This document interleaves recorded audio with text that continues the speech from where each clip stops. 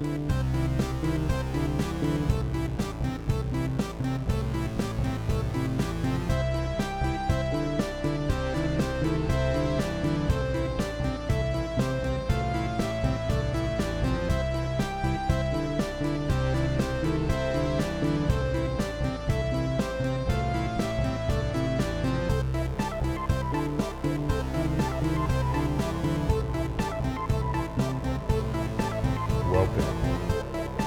to the Eureka Street Crypto Podcast. Good afternoon, everybody. It is 12:02 lunchtime in Leander, Texas, broadcasting live with Keith Axline here, and I will introduce you here in a second. This is Eureka Street Crypto. This is my daily crypto video blog, aka Brain Dump. And I talk about all things crypto and things I'm discovering. Do not take anything for fact or financial advice. This is just my opinion, man. And sometimes it's not even my opinion. Sometimes I'm just discovering stuff and being like, whoa, all right. Here's what I immediately think about that, regardless of facts. So anyway, that's what I do. And I usually do it in the morning. But sometimes I like to have guests on, and I've met some really interesting people through my journey in this crypto space. One of those people here is Keith Axline. We met in Denver at the DAO Denver conference, and he's also a part of DAO Planet with me. And I'm sure we'll Journo DAO too. Yeah, and he has his own project as well called Republic.io, which we're going to be talking about today. And it really sparked a lot of questions and curiosity and a lot of stuff I'm really interested in the way that Web3 and data are working together. So I was like, man, I got to have you on. So luckily enough, he was kind enough to come on this little show and kind of explain to me and to you guys exactly what's going on here. So Keith, say hello to the world, and let's hear a little bit about yourself and how you came, as much as you want to dox about yourself and how you came into this space. Yeah, no problem. And really honored to be here. It's my kind of first outing under the Republic banner, so I appreciate that. And so I'm kind of all over the place as far as my interests, which I think is why we got along while we were in ETH Denver. I had this decades-long career in media at Wired Magazine and Medium towards the end there. And then it's always kind of a hobbyist developer, and then moved to Portland, Oregon, where there are no real media jobs.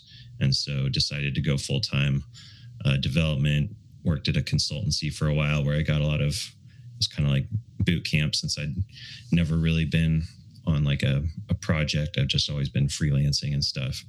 And then through that consultancy, I kind of started to grasp the importance of like data collection and data management through some projects like with NOAA and other like government organizations. And it kind of just spiraled into this, platform that everyone could use. And then it became clear to me that like, your average person is sitting on a bunch of data that, given like a purely efficient market, would be like super valuable. And so, it's just kind of been like my own personal journey of discovery, and Republic is kind of like the product at it's not the end, I'm sure, but like the product right now that I think the world needs as far as data collection and empowering users. Okay, so a hobbyist developer. Development to me. How do you become a hobbyist developer? I don't understand that, because it seems to me like, what do you just learn some programming languages and then you just say, I'm going to just start learning code, and then you see what happens from there? I mean, what does that look like? Well, I think it has to be get into all this stuff. Yeah, I think it has to be a means to an end. And for whatever reason, like I was super into video games, and so it really started there, like in middle school, high school, with like HyperCard and all these like early programming things, just trying to build like a Street Fighter game, basically. Which HyperCard is like ridiculously hard to do that, and especially when you don't know what you're doing. And then, Okay. and then I would like join these Diablo guilds. I don't know if you know that video game. Now, we were coding in BASIC and making choose your own adventure games when I was in middle school in computer technology class. I don't know how far back you go, but No, yeah. I think you're a few years ahead of me, but yeah, the Diablo was like taking up all my time. I was in these guilds and I wanted to set up like a way for people to exchange items. It's basically just a dungeon grind and you like find cool stuff and then you could sell it to other people. So I created like a little bulletin board. It was just like in Microsoft Word when they had like create a web page, whatever, and it's like, yeah. All this stuff. What was that called? Microsoft Front Page or something? Yeah, I don't even remember. It took a lot of forms. Nothing took off, but so yeah, it just kind of spiraled from there. And then trying to like play multiplayer Doom with people. I'd literally have my friends like carry their computers over to my house and then like Ethernet, network them all. And so yeah, it was always like sitting there trying to figure something out just so we could play the game. But that kind of like eventually led to an interest to solving those problems like at the software level. So this is in California, right? And I actually grew up in Eugene, Oregon.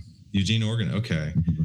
Yeah, that seems to me like such a Silicon Valley kid thing to do, Like get together, cypherpunk era, get together, network your computers, and I mean, yeah.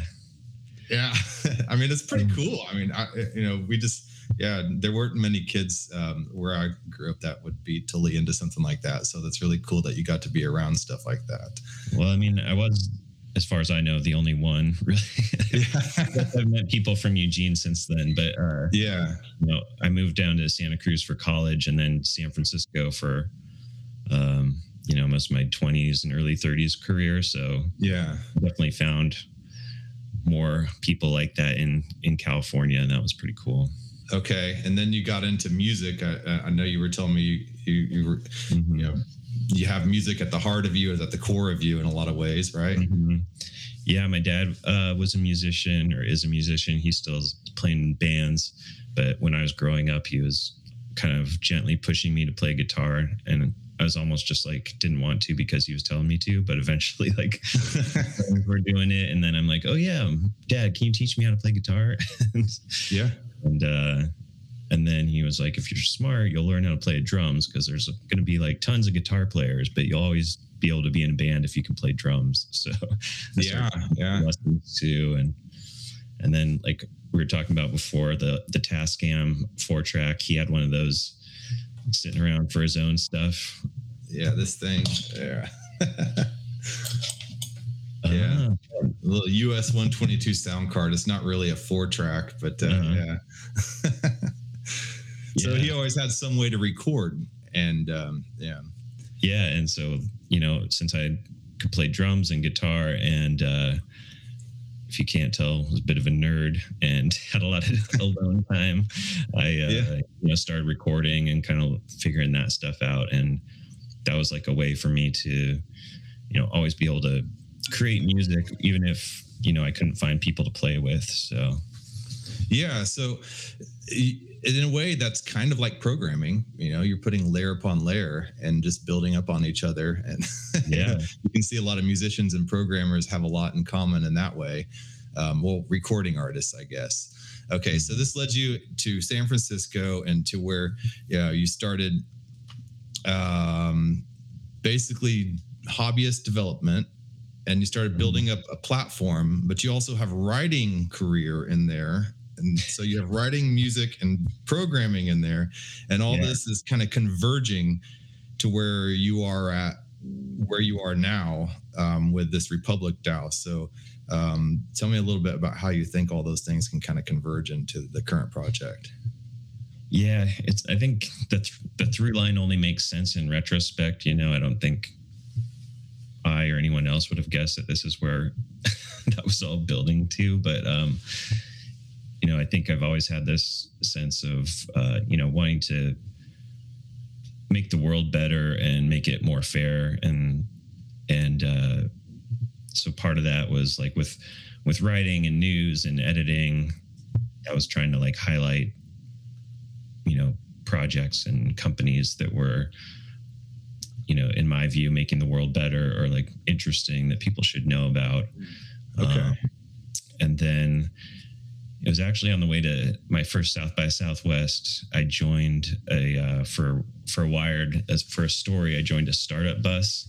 Just like, I'm like, oh, I'm going to embed myself on this startup bus. It's like startup bus. Yeah. It's like cool. It's a hackathon. Okay. It takes place like on a bus on the way to South by Southwest. And you basically have to build your like hackathon project on the bus and then present when you and then so you're riding in a bus from California to Austin. Yeah. And you have that amount of time to create something? Yeah.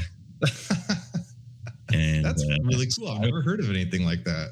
Yeah, it's really cool. They kind of, I think they're still around. They're pretty successful. They branched out to other conferences and other things. But on that bus, I was just reporting about the team. I had to like convince a team to let me on because I didn't really have any skills. I'm like some guy, and everyone's like, it was kind of like being the last kid picked for dodgeball or something. But I made it onto a team, and then while I was, just kind of writing blog posts about what it was like, I just thought like, oh man, I need to be doing that. Like you can just think of something that should exist, and then you can make it happen. And I'm like, instead of writing about all these people, like I need to be doing it.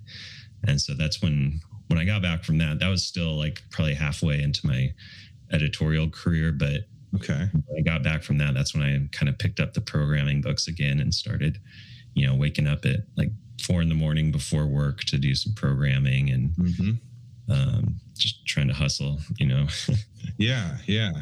So when did you decide that, because your project is surrounding data and data ownership. And so now we're getting to, the formation of Republic.io and Republic DAO. When did you decide that people owning their data was starting to become kind of an issue? I think it was when I was seeing those, government organizations, like how much of their decision making was based on this data that was provided just by like average people. So like one project was NOAA wants to know like the state of the oceans, so they can advise on like the quota of fish that can be caught or through a season or whatever. And so they're trying to, incentivize fishermen to go out there and like report on what they catch and like what the conditions are and all this stuff. And that sort of dynamic started to bleed out in my mind. I'm like, well, everything's kind of like that, like we're all out doing stuff and people want to know that. And then that's basically what Google's business is. It's like what we're doing all the time and then making money off of it. And I'm like, well, that's not very fair. It seems like I should just get the money that's valuable. And I'm like, okay, well, there should be a marketplace where the people who want to know the things can pay the people who have the data. And that doesn't really exist. So I should, start building that. And maybe these, government organizations and nonprofits could be like some of my first clients. And so it was like a little diversion before I kind of ended up going after like just the average person. What do they need to make this successful, Yeah, when you were talking about the startup bus and coming out to report on South by Southwest and all that, that's kind of whenever Web 2.0 and Facebook and Google were really still looked upon very positively by a large amount of the population, and nobody really suspected any, exploitation of data or them becoming, billionaire, trillionaires, or whatever they are, from your data. And nobody probably ever even thought about, that their data is worth something at that point. So it's interesting that you picked up on that pretty early. because really it was only 2020 or 2019 when I first even heard of the concept. Huh. Yeah, I guess this is the first time I'm thinking about this, but I've always kind of been, not participating in those networks just from like the ickiness of it. It was just like, give us access to all your contacts and do all this stuff. It was kind of like a natural aversion to that. And I remember even pitching somebody I met on the startup bus about just like, can we just get like a box that lives in my house that like, basically has Instagram on it, but is only for, like my friends and family, like only the people that I want to see it. Like, and they were just like, that's stupid. Why would you do that? You gotta build the network. You gotta build the flywheel. You gotta get this. You gotta get that. Yeah.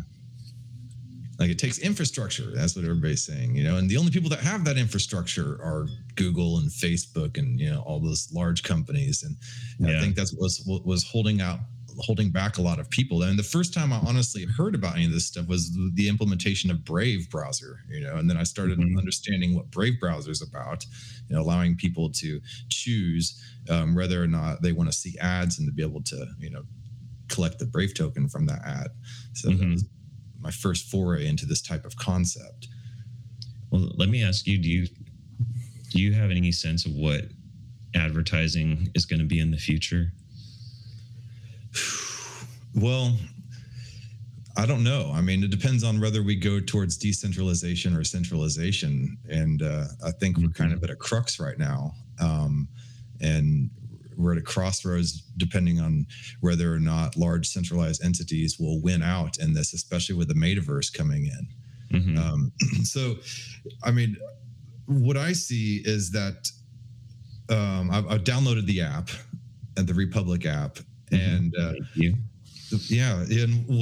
it's really user friendly. And what I'm noticing is, and if I'm incorrect, correct me, but it collects your information that would normally be collected by, I don't know who, like Apple, like geolocation, any medical information you have on it. I don't know, whatever else.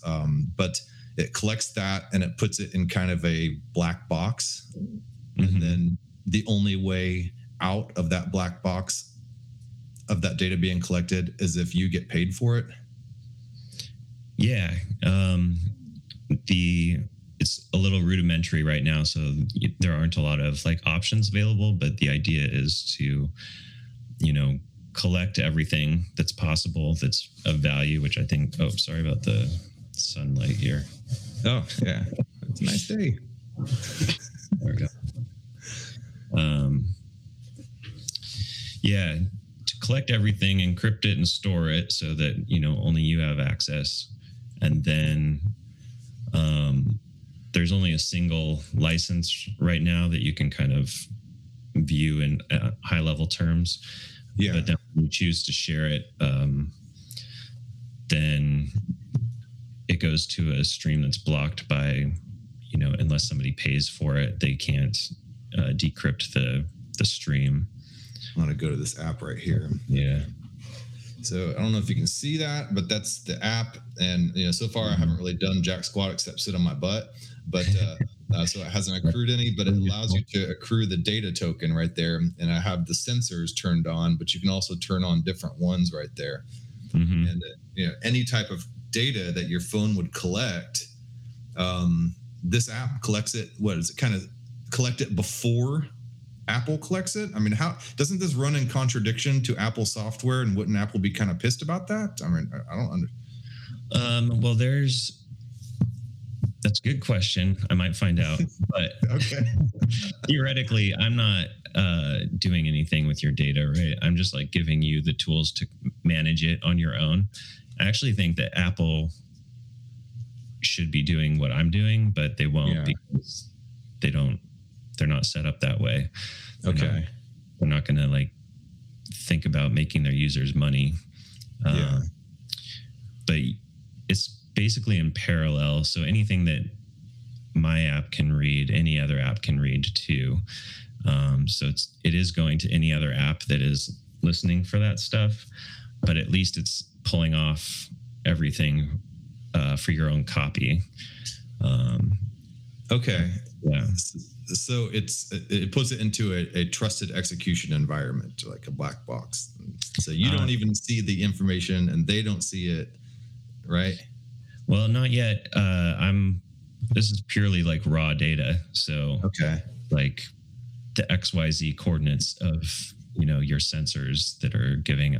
It's kind of gibberish to anyone who doesn't know what they're looking for, and it needs some processing, which I'm hoping to do and kind of build a community around building those insights. But and right now it's really just an encrypted data store.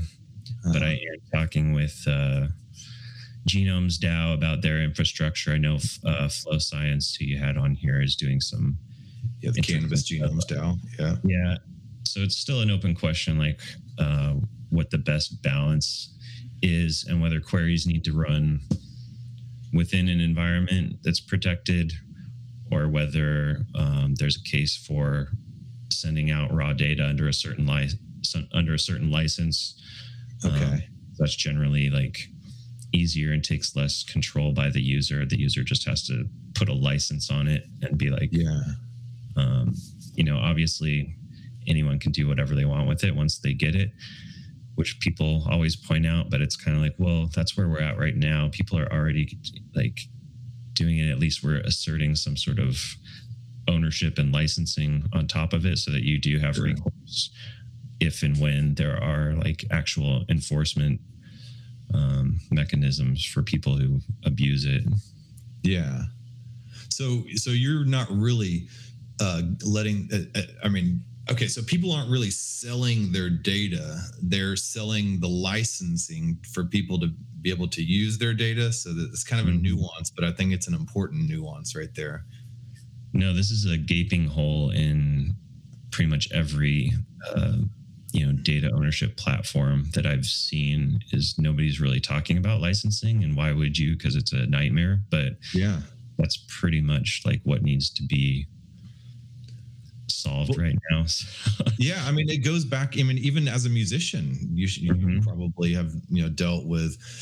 I used to run a pirate radio station out of my house, and I would stream on a platform called Live 365, and for internet radio, back when internet radio was really a new concept, and I would have to pay SESAC, ASCAP, and BMI licensing royalties just to be able to stream music, even though I wasn't really playing any artists that were under that umbrella. But in order to do so, you had to pay those people off. But the whole idea of licensing is not a new thing, and licensing data that you have and that you want to put out there and have somebody else consume. So could you see new types of licensing structures form around a similar type of concept? Yeah, now that the app is out there with collecting data, we kind of have like the end-to-end flow down with like these limited types of data. I do want to focus on that. Hopefully by the end of the year, have something along those lines where it also needs to be abstracted away for the user, right? I mean, I wouldn't want to wish licensing on anybody, and I'm going to get in. I wish it on the large companies, yeah, but then they use it against you. It's like complexity always, favors the big players, but yeah, just having something like a UX that people understand, and actually, we could say, like, has consent, because signing a TOS or something is not real consent, but allowing users to really understand how their data can and is going to be used, and then having them opt in or not based on that. So an example I give is I might be open to sharing all my location data for free for like a nonprofit like citizen science or like health research study or something like that. So I could, my license could, say that that's free use, whatever. But then if a company like Google's going to use it to like do traffic analysis and create a product or something, then I can say, oh, well, you have to pay me like X amount, per hour or flat fee or whatever it is, and give those tools to the user and try and make it intuitive of like, well, how much is this worth? And like how much, basically how much would it upset you if somebody used it this way? And then put a price on that. Like, just that's a very valid point, like what is our price, for somebody it kind of goes into the philosophical realm, what is your price for privacy? At what point will you sacrifice your privacy for some income? And I think the ambiguity of that price is why we haven't been able to apply ownership structures and legal structures that we have for ownership to data up to this point, because not only is it a weird, like non-static, fungible thing, and it's very ephemeral data, but then the value is even more so. And so until there's an efficient market where you can say like, oh, Google stole $100 from me because I could have gotten $100 over here with that data, but now it's useless because people are going to Google for the data. Like until we can make that claim, I think we're kind of stuck with like these softball like privacy regulations and stuff. And that can turn into a litigation nightmare and just go on and on and on. And so what you're basically doing is you're quantifying the value of data in the same way that money quantified the concept of work. I mean, I kind of got on a philosophical tangent as I was reading some of your blog posts, and your blog posts are amazing, by the way. So go to re-public.io and then go to the blog section.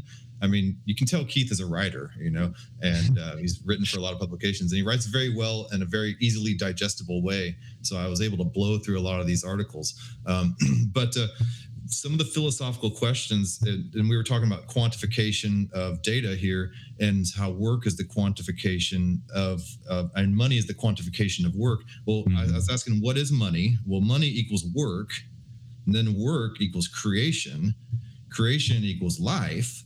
And then it started talking about, well, isn't all this, just basically UBI? Well, UBI is a monetary representation of life, And so just by living, you're creating, and by creating, you're working. And so this whole idea of, well, UBI just pays people to sit around is not necessarily true, because you're collecting data and everybody has value. And this has been kind of a common theme in a lot of my shows lately, is trying to emphasize the fact that everybody's special. Like the most basic thing you learn since you're a kid, you're unique and you're special, and you are valuable to somebody, And it seems that the data that we're producing just by living our daily lives is now we have a net, which is this phone, to be able to collect that data. And then two, the ability and the platform to be able to quantify and sell that data that you're creating is now becoming possible, when it was just previously being gobbled up. Yeah, exactly. And I would say, more specifically than just life in general, it's, just the human value of that we kind of generate just by, being an agent on this planet, and having the human organism really just needs to know everything, right? Yeah. And whatever you want to do, you have to know like the state of the world. And so I feel like we're headed towards just trying to get a perfect view of the world in real time. And humans are like the best sensors that you could imagine. And all you have to do is like give them like food and shelter and a phone, and they'll do the rest of it, but obviously, like, and this is why I've set up Republic as a DAO. I was trying to do a co-op or, nonprofit or B Corp before. I think a DAO is probably the best model, but you can't get that universal participation if somebody's getting rich off of it, right? Like, there's always going to be a holdout crowd. And so to appeal to everybody, like there has to be something materially in it for them, like, Yeah. and it has to be appropriate and proportional to what they need and think they are deserved. And so you really need a marketplace where it's like, I don't know, maybe the people who say, oh, I'll never share my data. Maybe if you offer them like $1 million, $2 million, like however much it is, if it's worth that much and they're cool with it, then like that's a fair transaction. But right now you get a lot of people saying, oh, I'll never share my data because they haven't really been offered anything useful or good or worth it. Like people value their data, like, and privacy and their personality, everything about you. Like that's hugely valuable to you. You don't want to just Absolutely. like give that away. Yeah. Yeah. And there's no real moral structure to it either, so you can't say somebody's good and somebody else is bad. I mean, they all produce data. So it's not like you're trying to create some moral framework.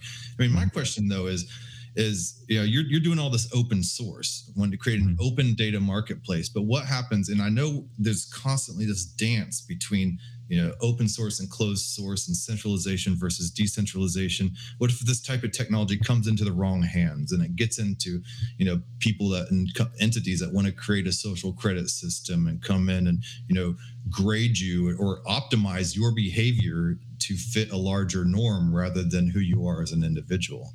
Mm-hmm. I think that's still a risk.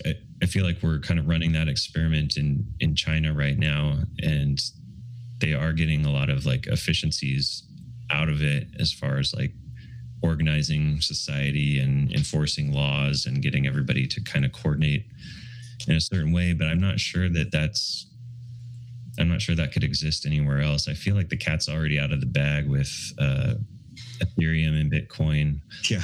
Like already penetrating, as far as I can tell, like every country on earth, like maybe shy of a few, but like China did try and shut down Bitcoin and it barely like, but the price for like a day or something, like as long as somebody is out there with a computer and access to like the Ethereum virtual machine and like the archive, you can just boot up a new blockchain, or I think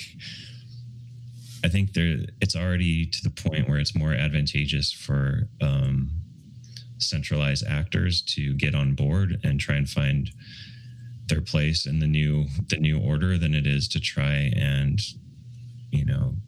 take on the almost impossible task of like trying to shut all this stuff down. Like it's like Zuckerberg did with Meta, rebranding Meta to try to own the metaverse. Yeah. I was like, yeah, okay, go ahead, name it Meta, exactly. There's like 10 other metaverses out there, buddy. Yeah. I mean, wasn't that what happened with the original Windows? Gates basically trying to own what a lot of people were already kind of doing back then in the 90s. Yeah, that's a good point. Yeah. Just trying to force Internet Explorer down everybody's. Yeah. It's like you can try, but it just doesn't work. Yeah. Have you ever heard of Fetch AI? Yeah, I have like this running list of things that like I need to look deeper into that keeps coming up. Yeah, well, they're using autonomous economic agents is what they call them, that are basically software installed in your phones with AI that collect people's data in kind of the similar way, along the same vein of what Republic is doing. But they're implementing AI to help people optimize their travel and all that stuff. So if, say, for instance, you were driving around a city and you needed to park your car, it would optimize your route in order so you could go, and it would check the availability of parking places in parking garage A, and then divert you from going to B and get you going into A. And It would give you the fetch token for following the proper directions. So what if you really needed to go to parking lot B though? At first you just wouldn't get those tokens, but at what point does that become like the slippery slope of, oh, well, we're going to take away your tokens for not taking the optimal route? Yeah, no, it's true. It is a little bit like, anything else like fire or whatever, like it can, it can go both ways. But I think ultimately, I think chaos kind of rewards something that is ultimately like beneficial to people, even though like who knows what the casualties will be. I think we'll end up in a more utopian vision eventually. And so, it's hard to say like what part of the continuum we're on with that. I'm hoping to, keep us, being just helping people achieve their goals rather than trying to manipulate them into an agenda, a pre-existing agenda. And I think, from what I see on the technical side, it's really about that adoption. And I think the power that we have over companies that would want to do that, or organizations that would want to do that, is just if something is an unpleasant experience, people just aren't going to use it. Sure. And if you don't get enough people using it, then like you don't have that power. So I think there is a play of just generally we have a say in how these things go. And if it's becomes like, oh wait, am I controlling this or is it controlling me? Then, people are just going to stop using that as long as they have that choice, but the power of free will, which kind of goes to a more theological question. And so you guys are, as Republic, you guys are a DAO now. So I have a question here by Ahed in the chat. He says, what is a DAO? It's a decentralized autonomous organization. Would you like to maybe help elaborate on what is a DAO and how Republic is acting as a DAO to create this platform? Yeah, it's kind of funny. So we met in East Denver, and I traveled there with my mom, and she didn't know anything about crypto or anything. She was just kind of game to go on a trip and check out some cool stuff. And so for her, I was kind of explaining it as just a digital co-op. Like the acronym's really unfortunate because everyone's like, well, what does it stand for? And then you're like, oh, it's a decentralized autonomous organization. I know, it just sounds so drony. Decentralized autonomous organization. Yeah. Another one I like is a Facebook group with a wallet, or like, it's, or like a subreddit or something like that. It's really just a online community of people who, all agree that like they're interested in this, they're trying to do this, and then brainstorming different ways to do that. And the reason why it's kind of unique to Web3, I think, is because before, if you were going to try and, start a group and then get any sort of finances involved, there'd be a lot of like trust issues, right? Like, who's going to have access to that bank account? And like, what are they doing with the money? And like, why do they need this? And I think blockchain like just obviates that social weirdness where you're just like, well, this is what it is. You can see all the transactions. This is what we're doing. I don't need to control this. We can all control it. We can all vote on it. Yeah, we can all vote on it. It's all kind of out there. It reduces the shadiness. Like shadiness can still happen on an interpersonal level, which, people try and equivocate that with like failings of the technology, where it's like, on either end, there's still people. And so like things go wrong. But once it's like, within the purview of the blockchain, you can guarantee that it's going to, transpire a certain way. So, and it's all, and you can see everything. So that's how I'd explain a DAO. Like, unfortunately right now, it also usually means a Discord server, and which I get why people hate it, but it does provide just like easy ways to voice conference and organize and stuff. So I'm looking forward to like the next better platform that we can move to, but because it's hard. I mean, in DAOs generally, the aim is to be decentralized, but the reality is right now they have a core team that really needs to kind of set the stage of what it's trying to achieve and, the first steps of trying to achieve it, or else if you just get everybody who's interested in like dinosaurs into a room or something, and it's like nothing's gonna really happen. I mean, but if you like have a core team that's like, oh, we're gonna crowdfund like the a Tyrannosaurus Rex skeleton, and like that's what we're going to do, and this is how we're going to do it, then that could be a galvanizing like activity or something. It's interesting. DAOs to me seem like in the past, what DAOs have allowed are blockchain based communities, digital communities, where everything is transparent. And in the past, if you were going to experiment with any sort of society or economy, you would have to change the structure of society, which would cause a lot of bloodshed and violence. Right. And the DAO platforms have allowed a way to be able to test out certain philosophies of society without all that bloodshed and violence. And if you don't like it, you can just leave the DAO. Yeah. No, I think that's my sort of favorite analogy of blockchains is like nation states, where it's like the gas fees are the taxes, your wallet is like your citizenship, and then your stake or whatever is like your voting right. Yeah.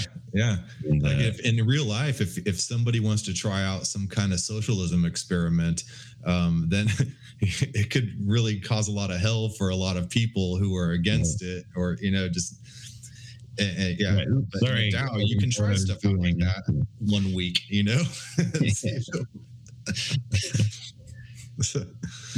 I love the experimentation, and that's I'm hoping that Republic can not just be the visualization and collection layer, but also just as an organization be part of that experiment, because I just I have thoughts about how we can do things more efficiently. So I do. So I have a question about the data token, a little bit about the tokenomics, if you will. Yeah. So the data token, is this out on the public marketplace, or is this right now? Okay, so yeah, it's not mine or Republic's. It's Streamer is the network that launched it, and they're the ones who handle the Republic. Our app uses Streamer, and that's basically distributes the data to people who want to buy it, and then if and when they buy it, they handle the stream becomes unencrypted for them, and their payment goes out to everybody who contributed to the data stream. And so Streamer handles all that on its own. Is that an ERC20 token or? Okay. And then all right, interesting. On several chains, I know Polygon, XDAI, or Gnosis, and Ethereum, but I think it's on other chains as well. Yeah. And so we're actually operating on XDAI. So when you set up your Republic account, I start a wallet for you, and then you get paid on the XDAI network with the data token. Yeah, I noticed it was really easy to set up a wallet. You just provide an email address, and then it just verifies the email. Then it sets you up with a wallet. Can somebody go in and get their 24 password or 12 password seed phrase, and and eliminate the association with the email? They can't eliminate it right now, but that's something I need to do. But you can copy your private key from your settings if you want to take it. Okay. You take your wallet elsewhere. And then, sorry for the dog, guys. That's all right. Mailman's here. And then you can, I want to get it in there pretty soon where you can just bring your own wallet. But yeah, I think the early users I was talking to and approaching were not like Web3 native, and so it's actually better if it's just like a Web2 sign-on for them. Yeah, and that's what Flow Science was describing with his platform. They were, they're using Near protocol because of the whole Web3 address domains, and that are a little easier, and with the email sign up as well, because that's a huge problem. Is a lot of people are adverse to crypto because of the barrier of entry, and so it looks like you handled that pretty easily, as easy as I was able to sign up. Yeah, there's still more work to be done on that, but yeah, I just want the ideal scenario is like people download the app, they say what they want collected. They say how they're comfortable with it being shared and under what terms. And then they just and then they hook up their bank account, and then in 30 minutes or something, money is like, just going into their bank account, and they don't have to worry about wallets or crypto or anything. That's just like the means to an end to make it all happen fairly and securely. Yeah. And so now it's just, just propagation, distribution to everybody to get everybody on board and participating in the ecosystem at this point, right? I mean, with some minor tweaks, but yeah. Yeah, adoption's a big one, but I think part of that story is also an education story, because I think you and I don't realize how far down the path we are, where it's hard to explain to anyone that what their data is that's being collected or what's available, like to actually see it. You might tell somebody their location data is being collected, and they're like, I don't care. But then you show them a map of like the last 5 years of where they went, and then they're like, feels so good. So there's that aspect, and then okay, so then you get them on board with like, oh wow, this is all that's being collected, but who would really want to know that? Like, it's not that valuable. And so then there's a whole cycle of education about like, well, these companies, like, their $1 trillion coffers are filled with money made off of your data. Like your individual data maybe is not worth something on its own, but like grab 1,000 of your friends, and now we're talking, interesting things. Yeah. So, and then there's that portion, and then you're like, okay, I'm ready. Like I want to sell my data. And it's like, okay, well, are you comfortable with it being used in like machine learning models? Like, are you comfortable with this? Are you comfortable with that? And then they're like, then it's educating people on all the ways that their data is and can be used. And so that's kind of, I thought we were jumping into the marketplace and like getting that price, that we talked about.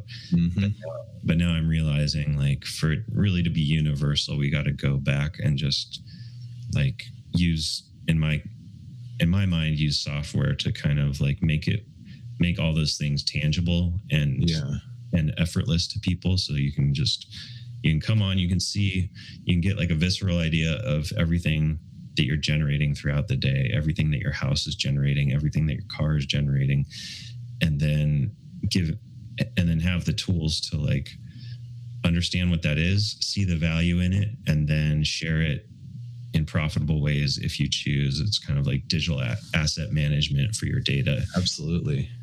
I think it lets you have a little more control over the toggles and switches of your own data. And a lot of people don't see the issue with that. They don't understand the whole concept. I know this isn't privacy software, and it's not a privacy token. You're basically just taking the reins over data that's already being collected on you, correct? Yeah, and I would argue to people who are concerned with privacy that it's too late. Like there's no physical way to contain the data that you want to be kept private. Like everything that can be known about you will be able to be known about you like very shortly. Like even in ETH-Denver, we were talking about new things where you can listen to conversations through like light bulbs, and you're going to be able to run machine learning algorithms on like the smallest piece of like evidentiary data, and then be able to recreate like a whole scene. Like stalkers can look at the reflection of your front door in your eye or something on a Instagram, and it's just, do you really want to try and fight the battle of like keeping it all in, which is possible? I think we have to move on to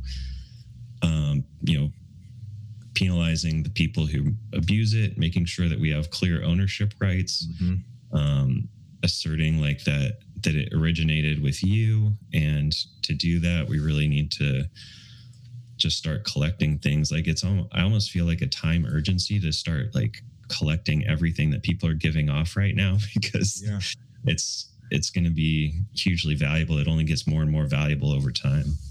Yeah, it's such a temptation, and I see this a lot in the blockchain space. I'm a libertarian type of guy, and it's really a temptation to go down that Luddite path and be anti-technology once you see something and you get scared of it and you see nothing but dystopia. And I try to be open-minded and fight that temptation and that urge. But I see a lot of technology being created, privacy technology, to try to fight against exactly what you're talking about. But you're taking more of an approach like it's happening anyway. Why don't we learn to basically get on a surfboard and ride that wave instead of try to push against the water? Yeah. Like I keep thinking, imagine if Napster had like actually just gone the route of licensing right away, or just acknowledging that like there was a way to share things, and that people just wanted to stream music like all the time. And I feel like that's kind of where we're at, where the privacy stuff is just making it harder for like the smaller fish to get your stuff, making it easier for the bigger fish to just monopolize it. Right? Yeah. And like back when I was originally talking about the BMI, SESAC, and ASCAP music licensing, they were licensing for all of music, and if I had any control of that, I would flip the switch on only the songs that would fall under that umbrella, not necessarily. Yes. And the artists would want that too. They would, because then they could like actually get paid for it. So, there's lots of parallels there. Yeah. Well, I'm over time. I normally go 40 minutes, but this is a huge topic, and I'm really enjoying talking about this stuff with you. You seem like a wealth of knowledge, and you're an amazing writer. So I'd really suggest you go check out his articles. I had one more question, but unfortunately this question is going to go really deep down a rabbit hole. He says, thank you guys for the great answers. DAO is awesome. I have a follow-up question. Is it possible for a DAO to be decentralized similar to Bitcoin? And that is a huge question. I mean, I don't know if you could say that in one phrase or less. I think the one thing I'd say about that is Bitcoin is the most decentralized network. I don't know if any other network is going to catch up to it at this point, just because it's the earliest and most decentralized. So I think it's a spectrum, and I mean, the short answer is no, but given enough time, in the fullness of time, I guess it's possible. Well, a lot of people say that DAOs shouldn't be completely decentralized either, that it should maybe be a distributed autonomous organization rather than a decentralized autonomous organization, because sometimes you just can't get jack squat done with full decentralization. Yeah. No, yeah, I think it has to be little pods of like whatever the ideal number of people is, like 12 or whatever, where like, whatever number of people you're most efficient working in, then you should just go off and do your thing under the umbrella of this other thing, and absolutely sub-DAOs. Anyway, I want to ask you, how can people get a hold of you? How can they learn about your project, and how can they join the DAO and stuff like that? Yeah, totally. If you're interested in like all the random stuff I'm working on day to day, you can follow me at KAxline. It's just K, my last name, on Twitter.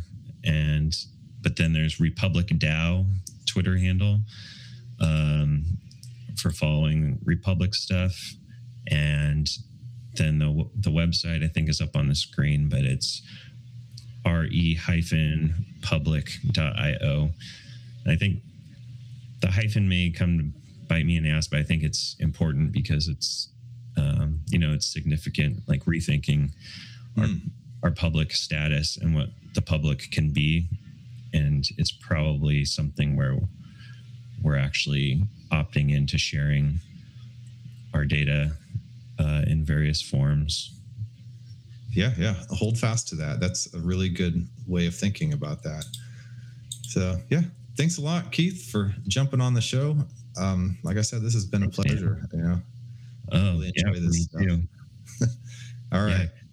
And for those of you in the audience, if you see it on YouTube later, give it a thumbs up or whatever.